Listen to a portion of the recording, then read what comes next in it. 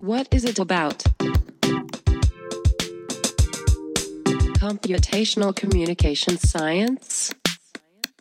Hello, Internet. Welcome to our new podcast. What is it about? Computational communication science.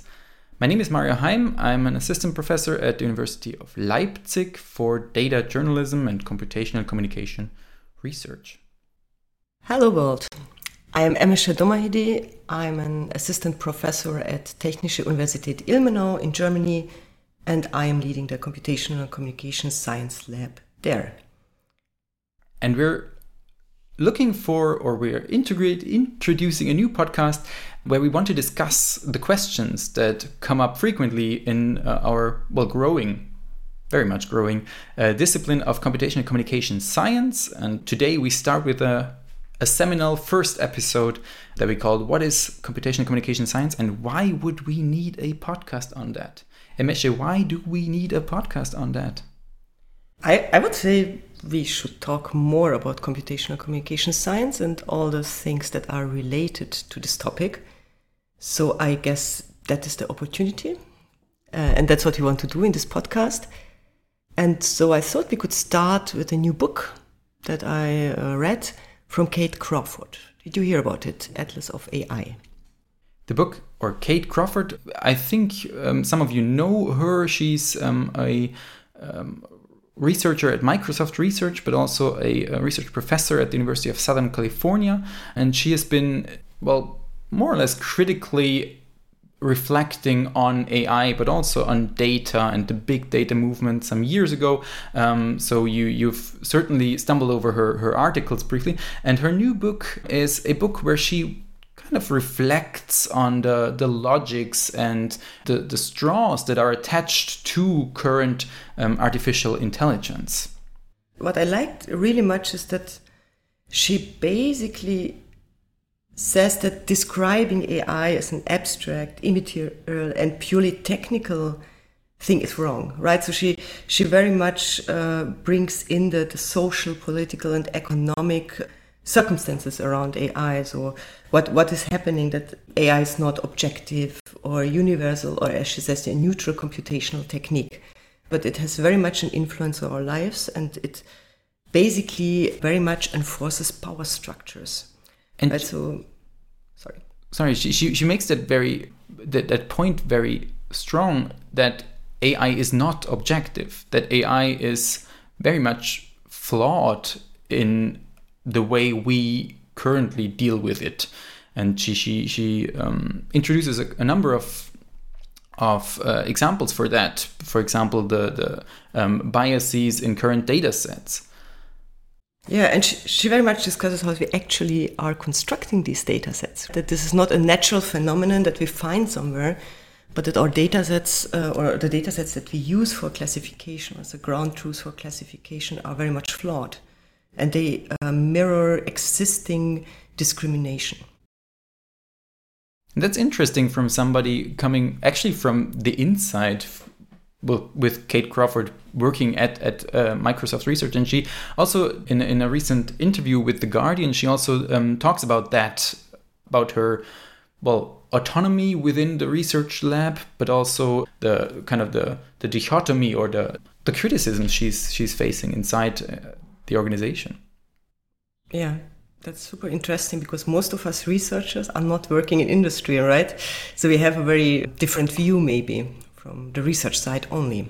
Yeah, also because AI traditionally has been a computer science thing, and we are both social scientists.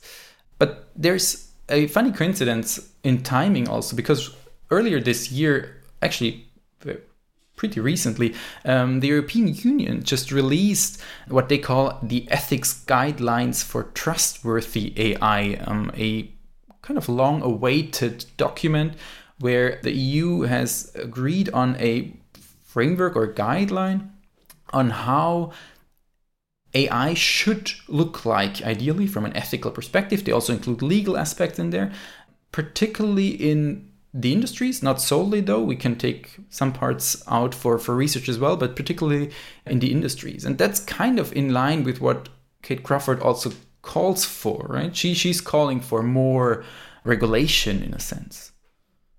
Yes, that's definitely true. She does. But on the other hand, she as well says that ethics are necessary but not sufficient to address these fundamental issues, because what we need to look more at some point she says that we need to focus more on power, less on ethics. I mean, of course, we need ethics, but then on the other hand, we need to focus more on power, because as she says that AI is designed to amplify and reproduce the power structures of the companies and the states that are developing and using it. Obviously we need ethical principles, but we need to ask ourselves as well what happens if companies don't follow these principles. If we end up in them signing these principles, but then there are no consequences if they don't follow it, we might not be where we want to get with our ethical guidelines. And that's something that the EU doesn't really address. They have translated their guidelines, of course, into all official EU languages, but there are no consequences in it. These are guidelines, and they're very, well, I wouldn't call them superficial, but they are very, well, to some extent, broad guidelines. Essentially, what the EU suggests is founded on 3 pillars. They say, well, an ethical AI, whatever that is, should be respecting laws. It should be respecting regulations, which I found weird to read in a guideline for ethical AI, because I would separate that from legal issues to some extent. But then again, it's maybe a good point made that legal is at the core of ethical aspects. A second part is that the EU says is that ethical AI should respect various principles and values. We can talk about them in a second. And also that AI should, from a technical perspective, be robust, also when it comes to social changes affecting the AI. And there we are again, where technology cannot be seen for itself, but always has to take on this social perspective with it. Obviously, this is what the EU wants. So they kind of say that AI system needs to be human-centric, means that we want to use them in the service of humanity and the common good. We want to improve human welfare and freedom. But this is not so easy, because again, when I looked into these guidelines, I was wondering, okay, but how exactly do we implement these principles? And this is of course super difficult, because we have so many AI applications around Europe basically, so it's of course not possible to outline for each of them how to implement it. And this might be, in my opinion, a problem, right? It's very difficult to see whether these guidelines were implemented or not in the particular applications. The guideline then gives some, more hands-on principles on how to implement it. It should respect human autonomy. People should have the sovereignty over their data, for example. Decisions should be algorithmic, or AI decisions should be fair. However, what is fair is kind of left for interpretation. Is it fair to, for example, look at 2 groups of people in a balanced way, 50-50, or is it fair to support the minority, for example? That's something that the EU doesn't, in that sense, tackle, but it says you should kind of consider it, and therefore you should have the human as a center motive and involve a diverse set of stakeholders that help you guide your decision in designing an AI. So here again, of course, we need to ask ourselves how we get these diverse voices into the discussion, how we include them really, because very often the communities that are affected by some AI applications, right, that might discriminate them, are not heard. So this is one of the consequences, of course, of AI. So we need to be very careful here to see. So for example, if we apply AI applications in companies to, measure and regulate digital work, we need to make sure that workers have a voice, right? So that they might discuss and they might implement the measures with engineers together. One problem, of course, of AI applications is that we very often don't understand them so well. So we don't really know why certain features are important or why we get certain results. And I guess that this is as well a call for making them more transparent, and more transparent to the people who are affected by these applications. The EU calls that principle the principle of explicability, meaning that you should point out when decisions are being made by an AI, but also to lay out the processes, designing principles that went into this exact AI. And there's, I think, a nice small or short sentence in the guideline addressing, as I said before, the industries, where the guideline says or asks essentially, and I quote, "Did you ensure that the AI system clearly signals that its social interaction is simulated and that it has no capabilities of understanding and feeling?" To some extent, to me, that sounds as if the EU is worried that at some point we might replace social interactions with AIs, and that's obviously for them a bad thing. They kind of want to at least highlight that could be become a problem.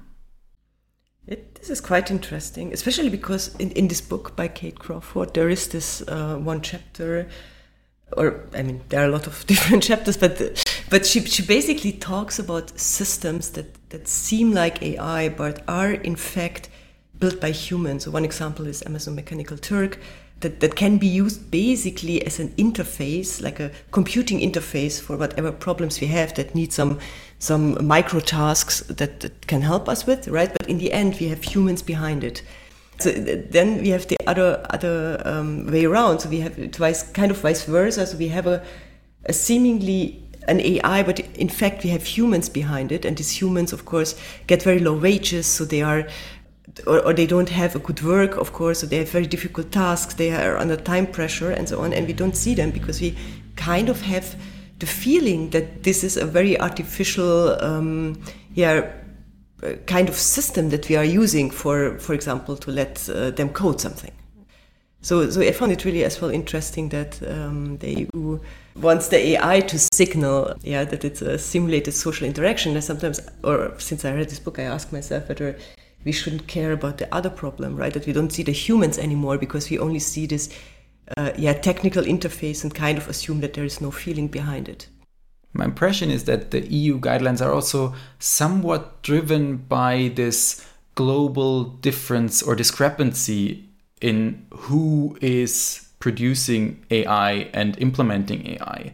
The kind of the obvious fear in these guidelines that says, well, we want to know when AI is part of the game, is to some extent probably also a signal to overseas, in a sense, to the Silicon Valley probably, but also to the Chinese companies that are big in the field of AI, whereas within the EU there are quite some well-known names, company names that drive AI, but the overall general movement toward more effective, toward more efficient AI is not, I think, brought forward mainly in the EU.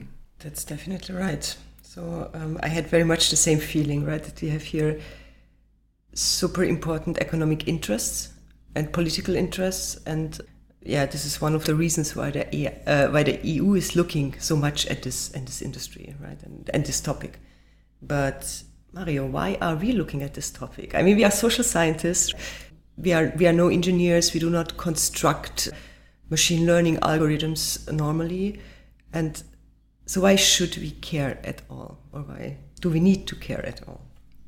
Well, I think what has become evident by now, I hope at least, that's the task we put on ourselves for this podcast, though, is that technological decision making or technologically driven decisions are not a sole technological thing anymore. They probably never have been anyhow, but it's becoming more and more evident that technology and social life, social aspects merge and become intertwined very much, so that we need also in science disciplines that are based at this intersection.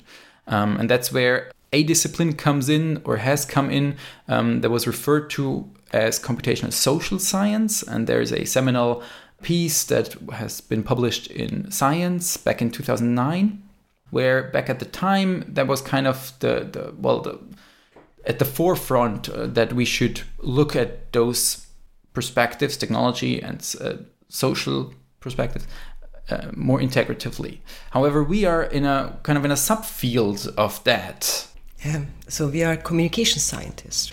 So we have a very specific view on computational methods and computational social sciences, because we are putting the communication aspect in the center. I would very much agree with you, by the way, just as an interlude, that maybe all these questions never were purely technical, that we always needed the social sciences. Whether we included them is a different question, because maybe in the beginning it was more about what is possible, and I feel that it was the same for communication science, right? That we started in a different way. Well, we had traditionally did focus on mass communication. Our definitions were, different. Let's take the seminal definition of Laswell, and that we were more interested in mass media. But then, of course, via digital communication, all this became a little bit different. And nowadays, of course, we have the computational part as well in our methods or in a method toolkit, but as well in our theories. Okay, so maybe I thought we should maybe look, or I could maybe quote a definition, right, of computational communication science. Just for the beginning, we don't want to work too much with definitions here, but I think this one is really important. So it's from a special issue edited by Van Attenveld and Peng, When Communication Meets Computation, Opportunities, Challenges and Pitfalls in Computational Communication Science, from 2018. And there the authors say, well, or they think about, well, what is actually computational communication science? And then they give an idle typical definition. And now I quote, by stating that computational communication science studies generally involve large and complex data sets consisting of digital traces and other naturally occurring data, requiring algorithmic solutions to analyze and allowing the study of human communication by applying and testing communication theory. So what do you think? I find that very on point, because it highlights that with the introduction of this perspective, of this interdisciplinary perspective, for us, not only have the methods changed, but also the underlying object under investigation, the object of research has changed. If we, for example, were previously, say, 25 years ago, looking at how people use the news and what news they find, whether the news are biased, for example, who are the experts that are being cited in the news. Traditional communication science questions, we would go and look into newspapers. We would go and ask people what newspapers they'd read.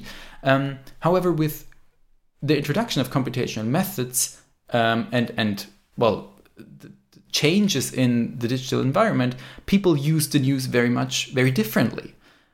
People get their news via social media, where algorithms decide over the personalized selection of the news I see. And we could look at that through appropriate methods, but we could not look at that through the traditional methods that we did, which were asking people what news they read and then going to the libraries or the archives and pulling that piece of newspaper out. So we have to adapt to these changing environments through adequate methodology. And that is, I think, really nice summed up in that definition that you just read. Yes, I absolutely do agree.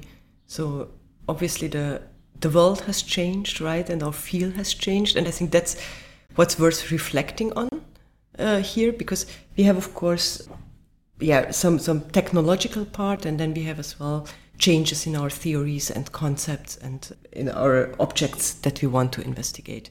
What I think is actually quite interesting, that this definition that I just have quoted, right, appeared in a special issue of the journal Communication Methods and Measures. So it's a journal that focuses more on methods, as I said. And there was at the same time another special issue as well in 2018 from the Journal of Communication that was called Ferments in the Field. And this basically went back to an earlier special issue, I think in 1983, was as well called Ferment in the Field. And back then, and then in 2018, it dealt with how the field has changed over the last years.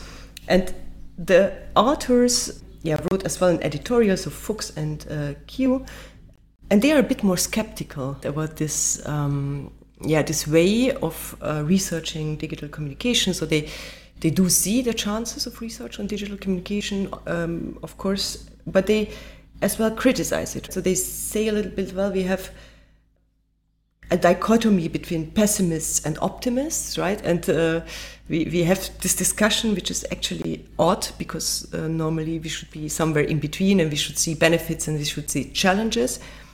And they as well outline that the field is very fragmented, right? That it's easy to call yourself an interdisciplinary field, but in the end, the question remains what is new. And then they have a sentence that I would like to quote as well, because I found it very interesting in comparison to what was said before.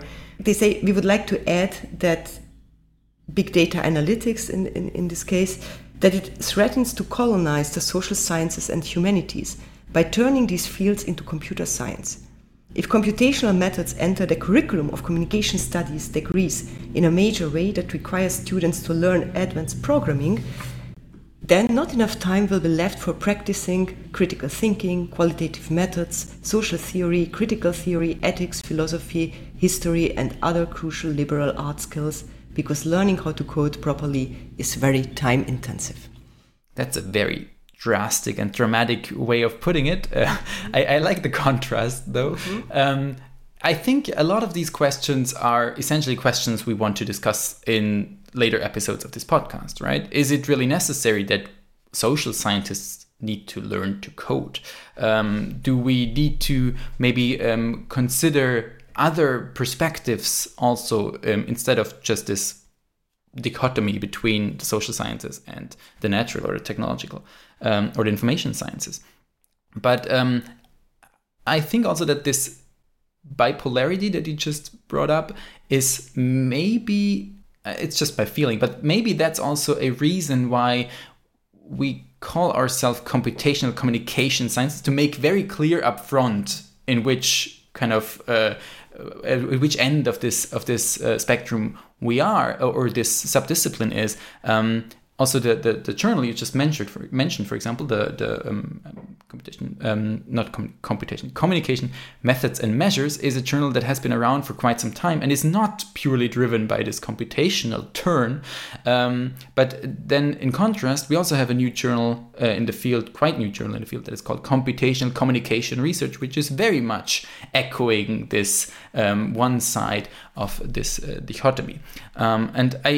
My impression is that this identity around a term that makes very clear what this subdiscipline stands for has also benefited the rise and the huge influx in such journal articles, such communities, such conferences even. We see new professorships that have this job title. We see lots and lots of young and coming scholars that call themselves computational communication scholars, computational communication researchers. And to some extent, this is certainly due to what we said before, changes in the subject and the object of the field. There is more data available. There's more different big data available, whatever that is. We have to deal with trace data, therefore we need adequate resources and methods. So I think that is one part of it. But the other, again, is I think this identity forming within a very much fragmented, larger field that is communication science. I absolutely agree. I do believe that the communities that we are building now, or this is a super important aspect, to see the communities that we are building now, and to ask ourselves who we do include, or who is included in this community, how we can include different perspectives, how important the technical part is, but how important, on the other hand, our communication science theories and concepts and our view on the world are. I do believe that we have a lot to add to this general field of computational social sciences. And I think that's one reason why we do this podcast. Just to come back to our question, why should we do this? And I believe that this could be the most important and the best reason to do so. Absolutely. And I think, well, some of the things we tackled have traditionally been covered solely by communication scholars. I think these topics now are more and more requiring technological perspectives. But on the other hand, we started with AI, and computational communication science is not only AI, but I think it's a good example of a topic that has traditionally been covered by the information or computer sciences and realized it's lacking the social perspective. And that's where computational communication science comes in. Absolutely. Okay, so how are we going to do this? Well, we kind of want to discuss. So we said, okay, we don't want to do this alone, so it's not just you and me, even though, of course, this could be as well interesting. So we want to invite guests in the following episodes. So the idea is that we discuss particular topics with our guests who are scholars from computational communication science or computational social sciences or even engineering or computer sciences, because the field is inherently interdisciplinary. We are doing this in English, although we're both sitting and working in German universities, because we want to be very much inclusive. We will try to include and welcome guests globally.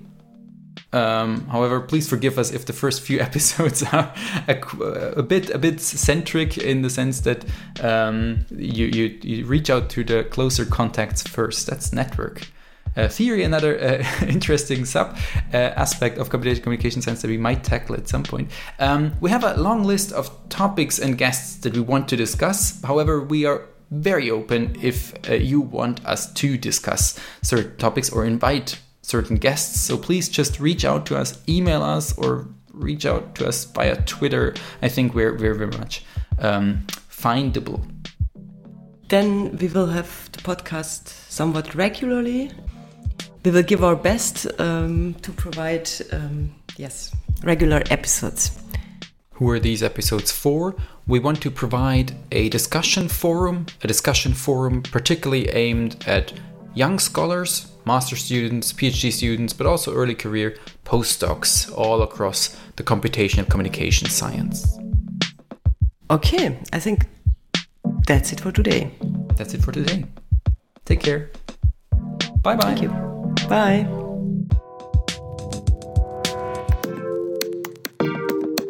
What is it about?